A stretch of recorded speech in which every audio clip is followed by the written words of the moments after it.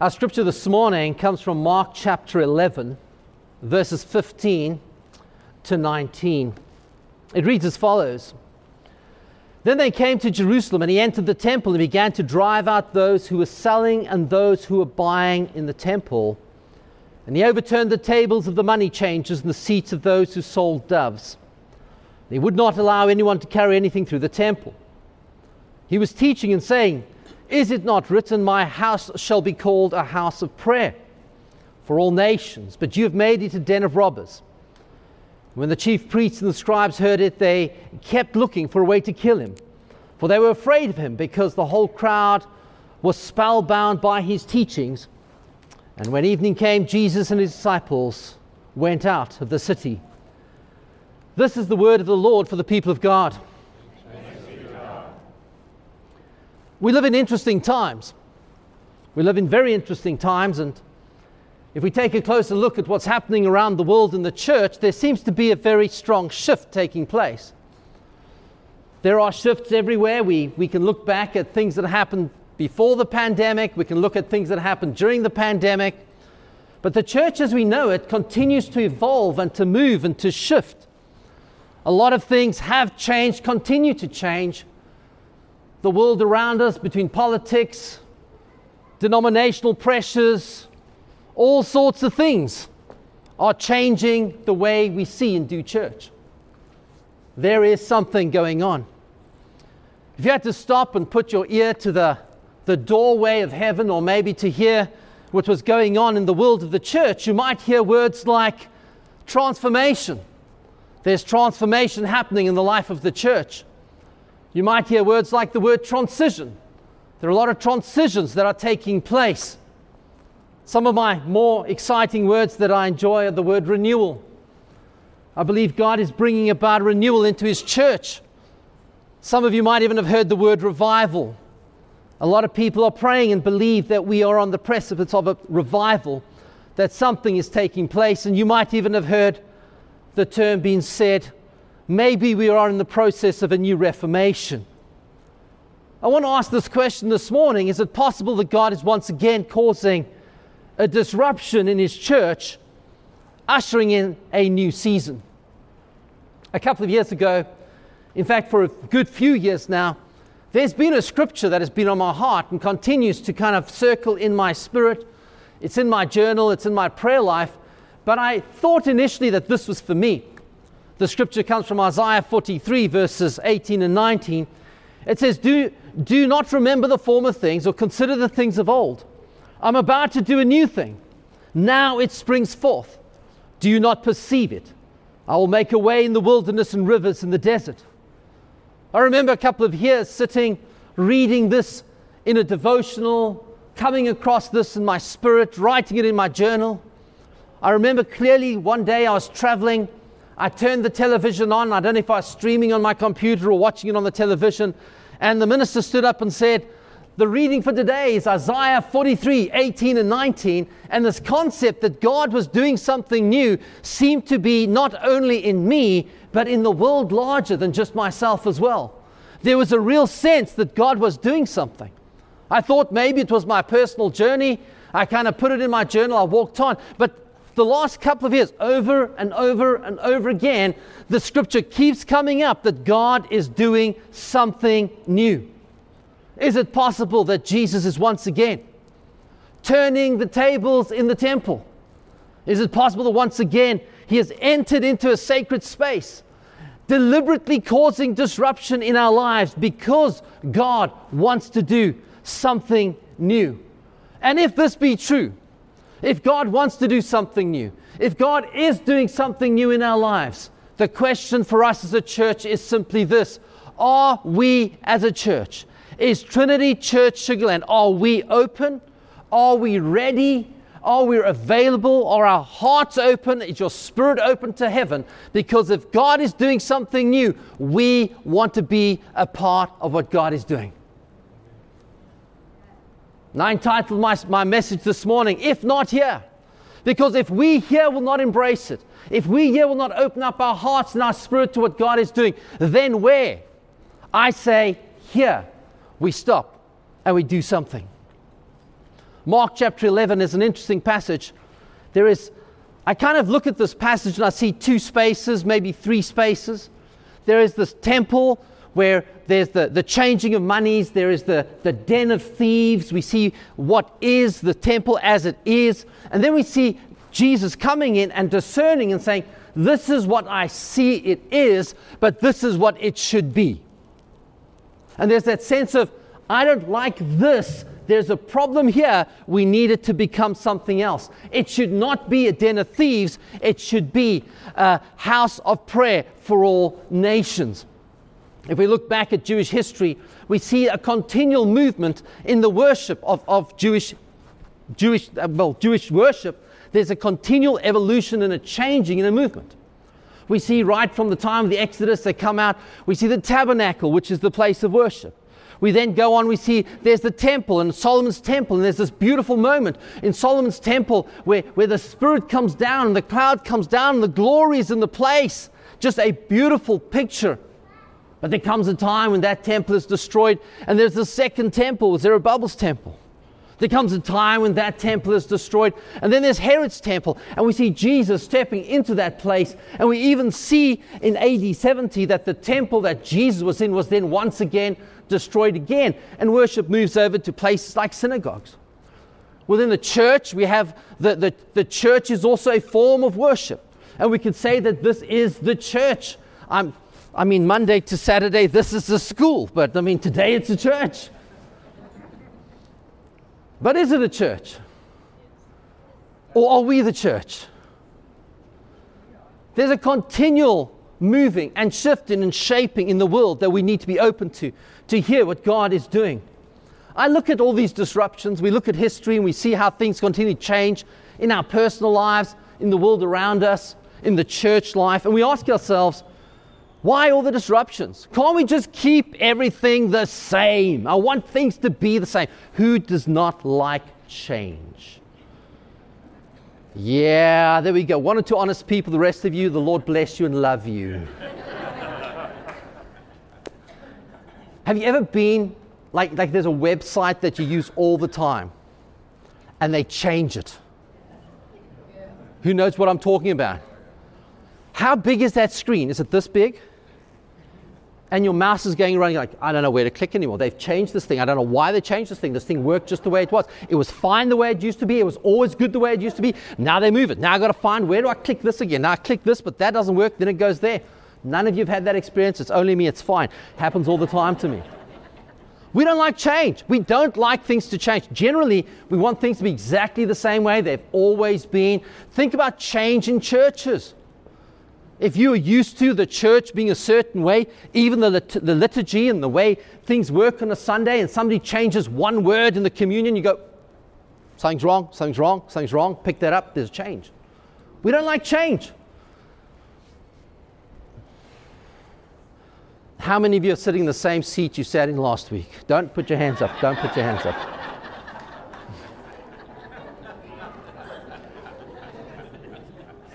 And you know why that's a problem is because if you sit in another seat, then you're sitting in somebody else's seat, then they have to find a new seat, then they sit in somebody else's seat, then they have to find a new seat, then they have to find We don't like things to change.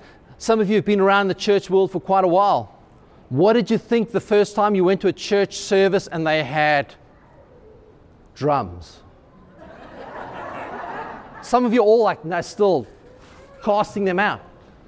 But things change. Things continue to change. Things will change. They will keep changing in the world around us. And we have to not change because the world changed. We've got to change because God takes us on a journey.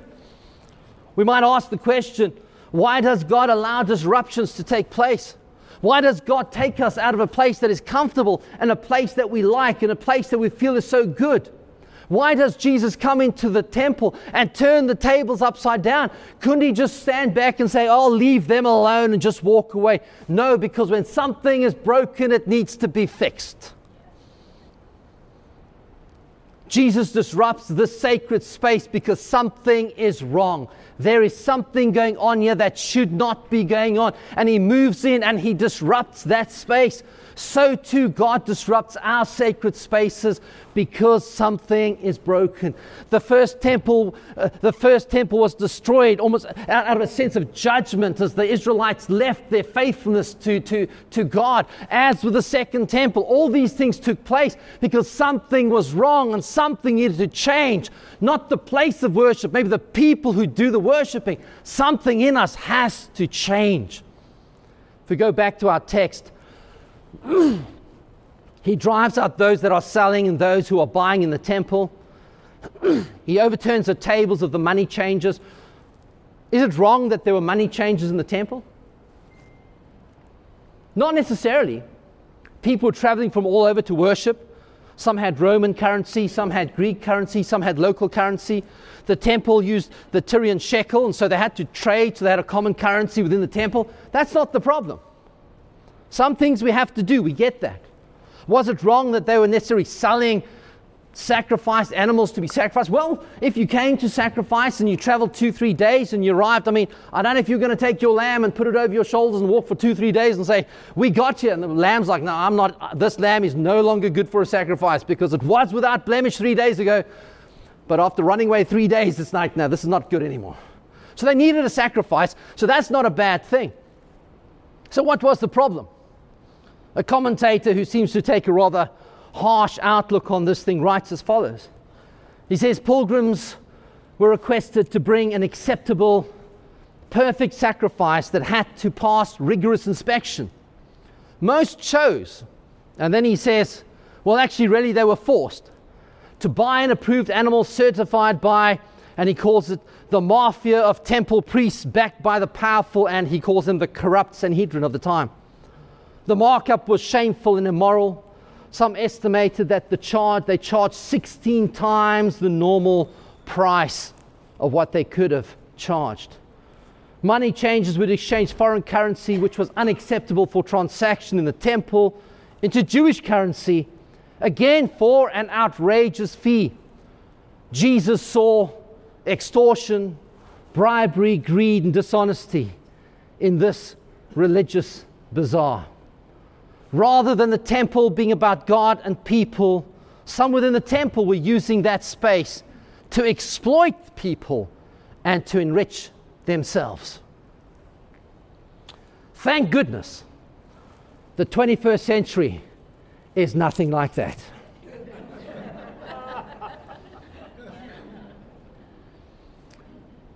It's sad when we look at the church and we realize that the church itself so often gets caught up in all sorts of things. The church tends to fall from its intended purpose to love God and love people. It moves something else to the center. Something else takes precedence in that place. We see politics consuming the church. We see power dynamics and power struggles taking place. We see people so often looking for position, people looking for possessions. And all the time it's about, and it should be about God, it should be about people, yet it becomes about so much else. As I was meditating on this, two scriptures came to mind. The one scripture is this, what I believe the church and what we've been called to do, and the other, which seems very much like the world we so often live in Matthew chapter 22, which is the bottom scripture here, Jesus says, when they say, tell us about the law, tell us, what's the greatest commandment? He says, it's very simple. Love the Lord your God with all your heart, all your soul, all your mind. This is the greatest commandment. Is it the second? Love your neighbor as yourself. Very simple. Love God. Love people. That's what it's supposed to be about. That's what the church is supposed to be about. Unfortunately, too often, it looks a bit more like 1 John 2:15 and 16, where it becomes a place where people love the world and the things of the world. And it seems more characterized by a desire of the flesh, the desire of the eyes, and the pride of life. Let me make this statement. Every time we move God from the center, our worship shifts and people are exploited. Think about that for a second. Every time we move God from the center, our worship shifts and people are exploited. Unfortunately, history tells us, and when you sit with people today and say, The church is great. We love Jesus. Come be a part of our church. They say, well, tell us about the Crusades. Well, that's another discussion for another time. But come to church. Tell us about the Inquisition. Well, that's another discussion for another time. But come to church. And the church has so much stuff in its history that people get to a point where they start to doubt the church. And even Christians doubt the church. There's never been a problem with God. There's never been a problem with the church. But there has been a problem with the focus of God, the focus of people. When they take their focus off God, they shift Him away from the center. They move themselves into the center. They move their agendas into the center. They move their ambitions into the center. That's when things get messed up. Why does Jesus turn the tables? Because sometimes when things are broken, things need to change. If you look at Mark chapter 11, 15 and 16, back to our scripture that we started with, the money changes.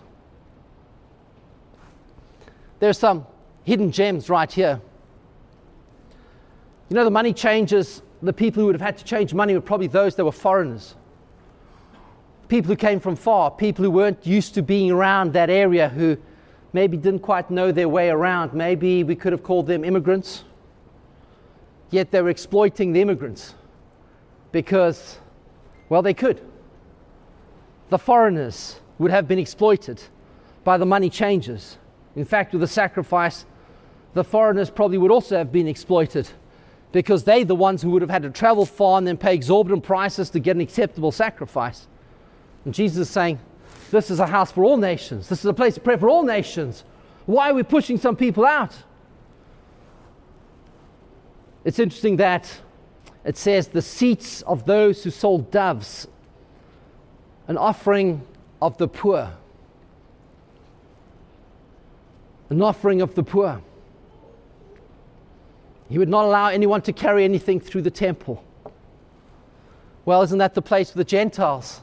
The courts where they would worship. Yet, instead of just taking the normal route the way they could have gone, they could take a shortcut through the temple and disrupt the worship of these foreigners and these strangers and these aliens, these poor people. And Jesus steps in and says, hang on a minute. Sometimes we need to turn the tables around because something needs to change. Something needs to change.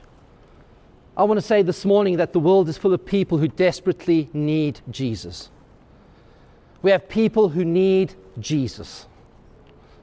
There are people who know they need Jesus. There are people who don't even know they need Jesus. There are people out there that know that their lives are a mess. They know that they're broken. They know that they are lost. They don't even know what they need. And we know from this side of salvation and this side of God's Word that what they need is Jesus, because in Jesus the old becomes new.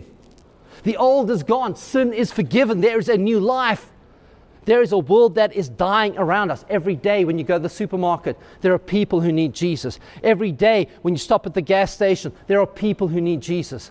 Every day when you ride on the highway, those people that are driving so badly, they need Jesus just a little bit more, okay? But they also need Jesus. And the church needs to be the place that says, come. We will be the people who open our arms up and say, you can find Jesus here. You can find grace here. You can find love here. You can find salvation in this place. And I want to say to Trinity Church this morning, let us be that place. Amen. So where to from here? Ephesians chapter 5. Oh, it's beautiful. You know, God doesn't give up on His church. You know that. And you know what? Here's another thing. We're never going to be perfect. We're never going to be perfect. That's fine. Perfection is not going to happen. But we're going to keep trying. When He turns the tables over, we're going to say, okay, God, what can we learn? How can we change? How can we be more like You? Ephesians chapter 5, we know this because it speaks about husbands and wives, but actually Paul ends this passage by saying, actually I speak about a great mystery. I speak about Christ and the church. And then he says this, husbands, love your wives. And then he says, and now he's talking about the relationship in Christ and the church. Just as Christ loved the church, gave Himself up for her. Watch this. in order to make her holy by cleansing her with the washing of water by the word, to present the church to himself in splendor, without spot or wrinkle or anything of the kind. Yes, so that she may be holy without blemish. Jesus is building his church. Jesus has not given up on his church. The future of his church is great. And I want to say, let's be that church. Amen. Amen.